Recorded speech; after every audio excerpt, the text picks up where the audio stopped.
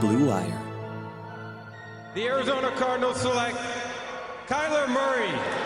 And the 2019 Offensive Rookie of the Year is Kyler Murray. This year's most valuable player, Lamar Jackson. Jackson takes it himself. Look at him dart back and forth. Oh! He broke his ankles. He is Houdini. Touchdown. Patrick Mahomes with a rope. Chiefs are Super Bowl champions here in Miami.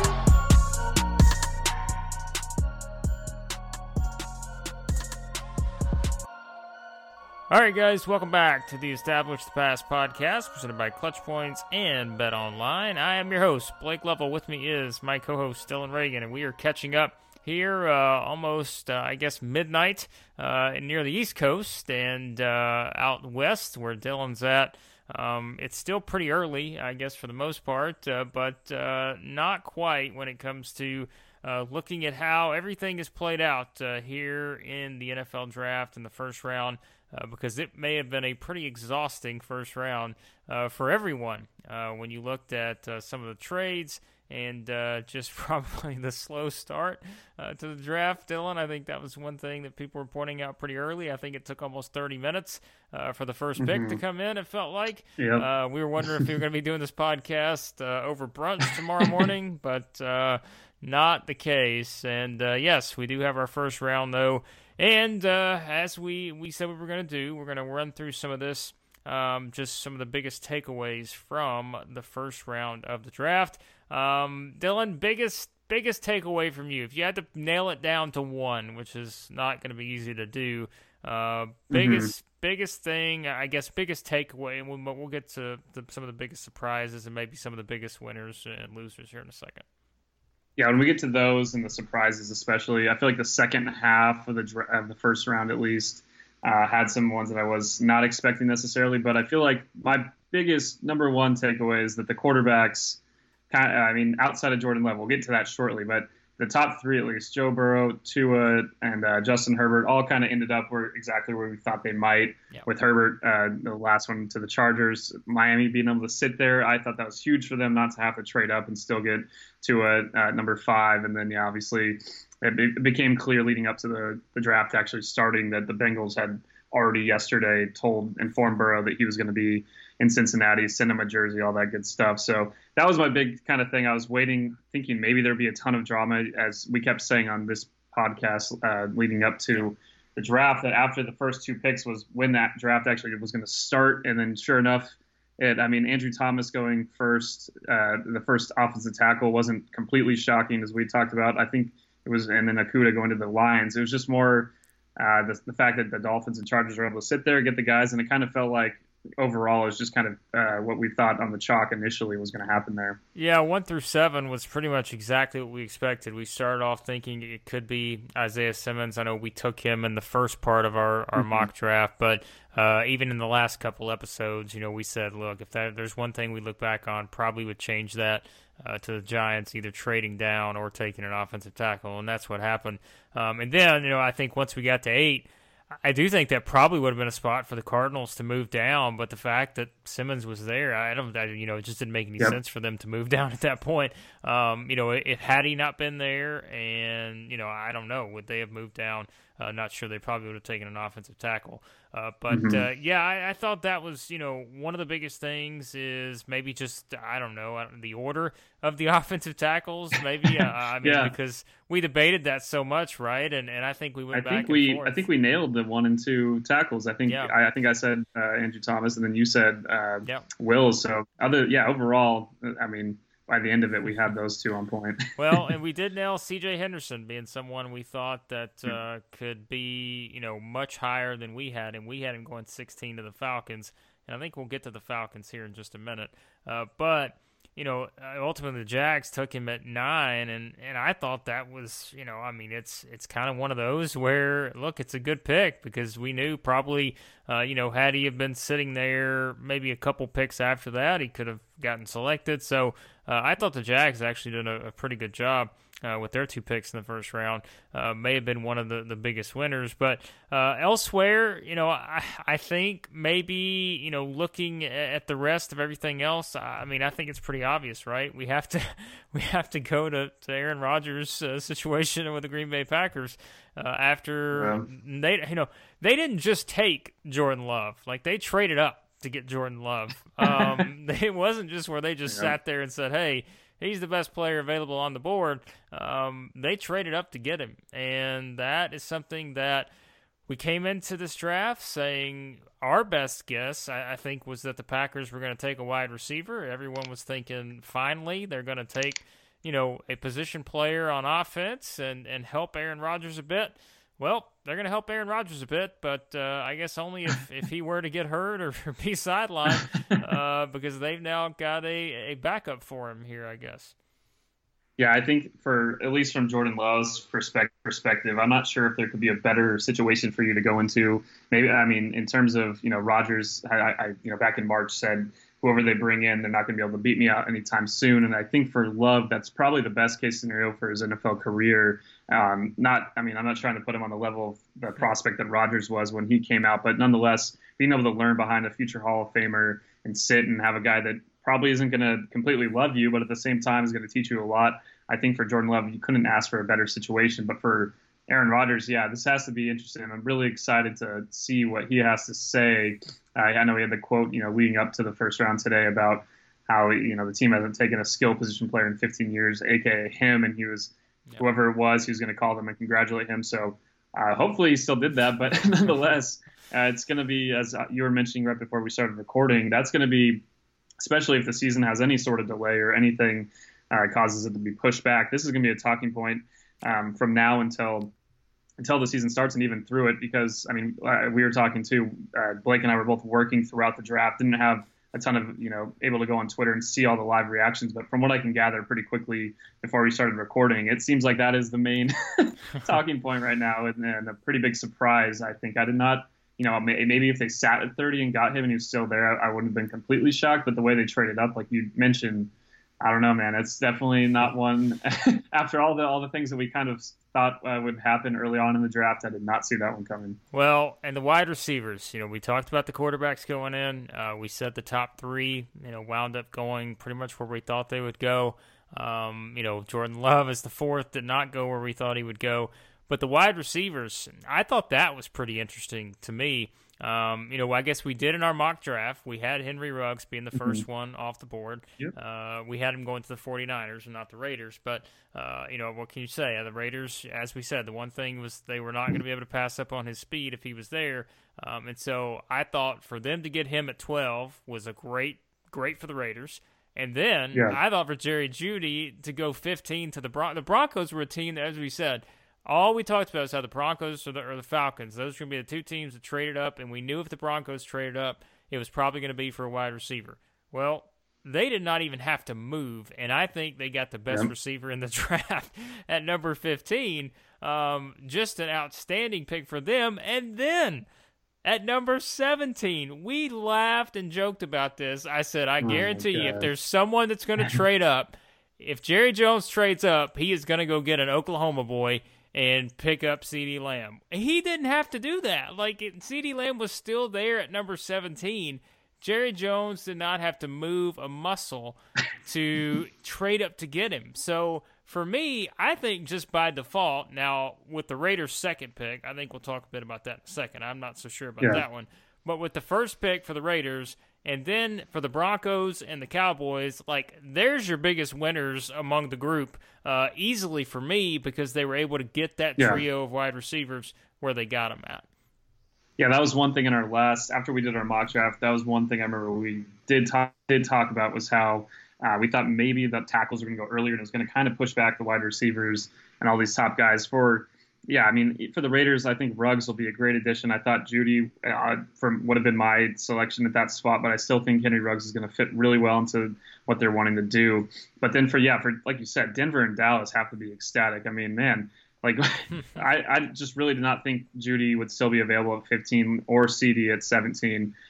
For Dallas, in the draft track article we were doing, I gave them an A- grade. Probably could be an A, but just didn't want to give everyone too positive of grades. But I think it just worked out so well for them. I'd pay a decent sum of money to see Jerry Jones's reaction, just sitting there like, "Are you kidding me? How is CD still at this spot open?" Because, like you said, it seemed like that was, there was all the jokes leading up to the draft about Jerry Jones not having scouts and Stephen Jones there to really like pester him to, not doing what he really wants, and so many other past drafts. And now this time he gets to do whatever he wants, and it just worked out. He must have been sitting there like, "Are you kidding me, man? Like, how did this actually work out?" But yeah, again, more on Denver.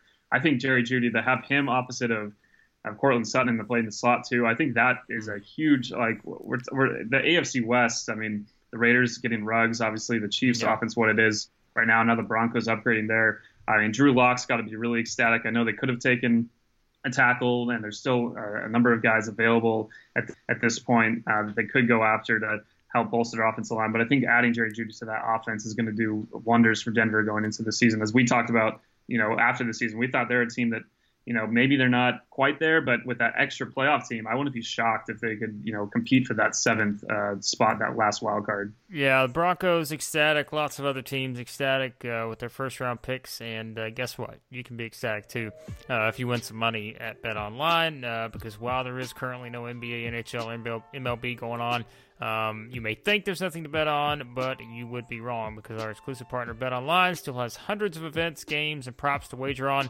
From their online casino to poker and blackjack, they are bringing Vegas to you. And if you're missing the NFL and the draft is not enough for you, no problem at all, because BetOnline has live daily Madden NFL 20 simulations you can bet on. Plus, you can still bet on Survivor, Big Brother, American Idol, the stock prices, and the Nathan's Hot Dog Eating Contest. And you can do it all 24 hours a day because it's all online. All you got to do is use the promo code BLUEWIRE, all one word, BLUEWIRE, to join today and receive your new welcome bonus. That is BetOnline, your online wagering solution. Well, we talked about the wide receivers, and we knew that was going to be, a hot subject in this draft period, not just in the first round. I thought, the Eagles taking Jalen Reagor at 21 was probably a little bit of a surprise for people, but that allowed the Minnesota Vikings to trade up to number 2012. They had to pick 22, but they were able to get Justin Jefferson. I thought that was probably one of the better ones in the first round, too. And really, I guess just to piggyback off of that, and I know he's not a receiver, but I think the Vikings at 22 and the Chargers at 23, which, as we know, was where the Patriots were at entering the draft. I thought those were two of the better picks in the first round, with the Vikings taking Justin Jefferson at 22, getting him there, and for the Chargers picking Kenneth Murray 23, trading up to get him with the Patriots. We said, Kenneth Murray in our mock draft was all the way at 28 for the Ravens, which we'll talk about that pick in a second, too, because that was another one that I thought was one of the best ones of the first round. But hey, for the Chargers to get a guy like Murray, who, as everyone said, I mean, there has legitimately not really been a negative thing said about him, and for the Vikings to get, a new receiver to replace Stephon Diggs. Yeah, I think overall the Vikings are, maybe not where, we kind of talked about big winners are always going to be the teams that got their franchise quarterbacks. But I do think the Vikings have to be a winner, not just for the Justin Jefferson pick, but also just to go off that, the fact they were able to trade back and still get Jeff Gladney at 31 to fulfill the two needs we talked about. They needed to get a receiver and a corner, and there they get it. A corner that I thought might go lower or go up higher in the draft than that spot. So, yeah, Justin Jefferson fills in. I mean, they had the. I mean, yes, Jalen Reagor would have been great too, and I think for the Eagles that's an interesting pick. The more you look into him and what he's able to, a lot of comparisons at Brandon Cooks, and able to run a lot of routes at all levels. But I think Justin Jefferson the season at LSU was just something else, man. And now to add him to the Vikings, obviously they use Diggs a lot in the slot, and to be able to fill him in right there, I think that's going to be really big for them. And then going to Kenneth Murray. We've, early going into the season, we talked a lot about the Chargers being a team that had so much talent and they just have not been able to realize it. And I think I was happy that instead of, maybe they still had some needs. Probably they could have gotten an offensive tackle at some point, and they still could, and obviously receiver, and they still have some time to do that. But I think instead of worrying about that, just adding another really versatile playmaker to their defense. And now you got, I know we talk about Isaiah Simmons, and we didn't really discuss him too much earlier on in Arizona and what he's going to bring for them and his versatility. But I think Kenneth Murray can do so much for that Los Angeles defense. You're adding him with another really versatile guy, obviously, Derwin James. And overall in that unit, I think, man, that's a scary group if they're all healthy. And, just overall for the Chargers, they get him and, just imagining all the talent there. It's like, can they just Gus Bradley and Anthony Lynn just make it work? I just want them to make it work. But, I think it was interesting that the Patriots traded back. Obviously, they were not as enamored as the Packers with Jordan Love. Otherwise, they may have taken him there. But I think overall for the Chargers, good spot to move up and didn't give up way too much to get a really, really quality player that we thought, was going to go in this range or around here anyway to another team. Yeah, Kenneth Murray goes to the Chargers. We did talk about Patrick Queen maybe being a perfect fit for the Saints at 24, but surprisingly enough, the Saints passed on him, and Patrick Queen fell to the Ravens, which I think worked out for the Ravens because we would probably looked at it and thought, they're probably going to take Murray or Queen, and they would, probably be ecstatic with either one of those guys. And, well, they got one of them, and so the Ravens, and I thought, really probably one of the better picks, too, in the first round. But the Saints decided to go offensive line with Cesar Ruiz from Michigan, but not a bad spot for them, too, because they needed help there anyways. But you look around at some of the others, I think really, you mentioned the Vikings, they have to be considered probably one of the biggest winners because they did get Gladney all the way at 31, you said. I mean, we had him going much higher in our mock draft. I guess before we touch on some of the maybe ones that we look at and teams that may have some missed opportunities, if we do just pick some of the biggest winners, aside from the obvious ones, look, like we said, I think the Bengals are a pretty big winner getting Joe Burrow, and exactly. I think you can, and I think we could probably say the same for the Dolphins because, the Dolphins got Tua, and, they had two other picks in the first round, and they addressed areas of need, picked Austin Jackson. We thought it may be Josh Jones, but they go offensive tackle, and they get some help, in other areas in the secondary. So they addressed all their needs. I think that's probably an obvious one, too. Aside from that, maybe a team or two you think winds up being the biggest winner here. Maybe a little under the radar, not the obvious ones near the top. Yeah, I mean, the Ravens, obviously, like you said, kind of getting Patrick Queen, that might be an easy one to say. Like you said, I really didn't think after Kenneth Murray went to the Chargers, I was like, man, this is not going to work out for them. I don't know what they're going to exactly do in that spot. Maybe they would have traded back. The 49ers, that's what I was going to say. Surprised maybe that they didn't take a receiver earlier, but the fact that they were able to trade back one spot and get that extra pick and then move up back again and still get Brandon Ayuk, who I still think, as I kind of talked about in our last episode, definitely think he's going to be a solid NFL player, and I think he fits really well in, maybe not quite the same as Henry Ruggs, but still that really just big playability that they were looking for there. Obviously needed some help. So I think the 49ers have to be one. I think what they did was really interesting with both of those deals. After that, it's kind of the ones we already talked about. Yeah. The Broncos and Cowboys are easy for me. The Dolphins, you're kind of piggybacking on the fact that they got Tua, but they still, overall at the picks, they trade back again and gain more picks right there before getting, I'm not going to try to pronounce Noah's name from Auburn in the corner, but I still think they addressed some of their needs. They may have reached a tad with Austin Jackson. I do like Austin Jackson as the offensive tackle prospect after our top kind of group. Yeah. But overall, I think those are some teams I would consider winners here. The Buccaneers also only having to move up one spot to get Tristan Wirfs, and still, they didn't move up as far as they did in our mock draft, but still it kind of worked out for them well to get that pick. Yeah, I think, like you said, to me, the most obvious ones are probably the Broncos and the Cowboys. I think I would put them, right at the top of maybe that second tier group, like you said, outside of the obvious ones at the very top. But just getting those receivers where they got them at, I just think that's going to wind up being a huge steal. You mentioned the 49ers, too. I thought they did a good job. And I mentioned the Jags earlier. I think the Jags got two, really good defensive players. And, Kayvon Chaisson, they were able to get him at 20. And, you got C.J. Henderson in the top 10, where we thought he would wind up being anyways. And I guess you could say the Cardinals, too. Having the opportunity to have Isaiah Simmons fall to them at 8. So, really, it's interesting because, I think we look up and down the board, and this is probably a situation where I don't know that there's a ton of picks where we were just like, what in the world was this team thinking? Now, to address a couple of those, because I think these are two that you're probably going to see talked about a lot. It's the Raiders, of course, at 19. I think with taking Damon Arnett. Yeah. Most people, looking on Twitter, some people thought he's second to third round guy. Raiders took him at 19. And I think for the Falcons at 16, we had heard all the talk about them maybe moving up for Henderson.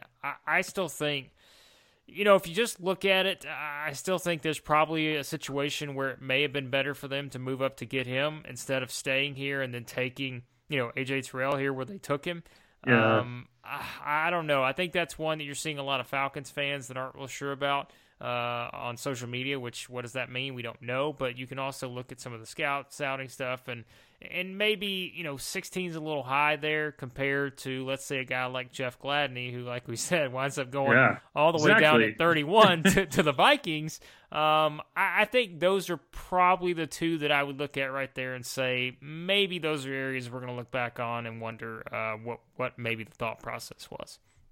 Yeah, I think it's a product a little bit. We talked about how there's going to be less groupthink in this draft because just the teams are not around each other nearly as much. Yeah. So it's just going to change. Like, teams just have such different grades than a regular year. Like, usually everyone kind of has, everyone in the general spots. But you could tell, even with Thomas going to the Giants as high, I'm sure there were a lot of teams that had him really high. But nonetheless, there was a lot of guys that kind of, depending on what draft board you looked at, I'm sure they were in drastically different spots. For the Falcons, I can understand their fans being upset because I feel like you said, Gladney going at 31, they definitely could have. I guess maybe there weren't that many teams trying to trade up to 16 at that point. Yeah. If Falcons at that, I don't blame them necessarily for Henderson given how high he went. So it might have been tough for them to trade up that much.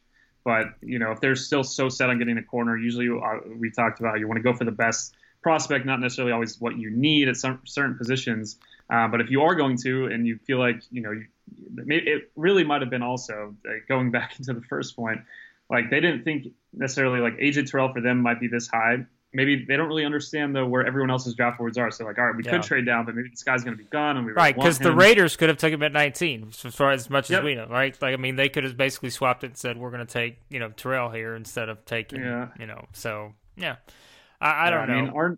Arnett was. I'm not as.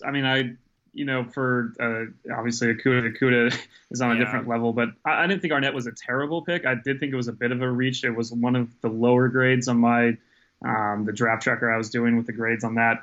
But I didn't really. With the Raiders having 2 first-round picks, getting Ruggs before, I didn't blame them as much. They could have maybe moved back and got another corner a little bit, but again, I don't know what the demand was really there. Yeah. The one pick that kind of was more surprising maybe to me was going back a little bit further in the draft. Was Jordan Brooks of Seattle given? Yeah. That's a guy that you're saying some guys are like second to third round grades. For a lot of places I've looked, he was further back in the third round. So that was one where it's like, man, Seattle doesn't have. I think after their first round pick, they have the second and they have 64. Like they could have really done some interesting things by trading back just a bit there. And maybe with Jordan Love gone, just the one pick before, maybe that could have been a spot other teams are trying to trade up into. So that maybe undercut them a bit, but. That was another one that I wasn't completely sure about. Yeah, like we said, though, we can say this, but you mentioned it. I think it's just probably with this draft specifically, we came in with a pretty good idea where some of these guys could land, but at the same time, because you don't have everyone in the same spot and you don't have everyone, necessarily on the same page because everyone's not in the same building and it's just working through other stuff. You could see some of these guys go a bit higher, a bit lower than we expected. And speaking of that, and we'll wrap it up, where is Xavier McKinney? Why is it? Well, he is still on the board. I think that's probably the biggest surprise for me, based on maybe the guys that haven't been drafted. I know AJ Epinesa, someone else we talked about, thought maybe he would go a bit higher. But I don't know. I thought Xavier McKinney, like, as we were saying, like we were laughing about it. I was 100% confident the Cowboys were going to take CeeDee Lamb once we got to the Falcons pick at 16 and you knew the Falcons weren't trading, and I was like, well, we know they're not going to take him. So I was like, well, that means the Cowboys have to take Lamb.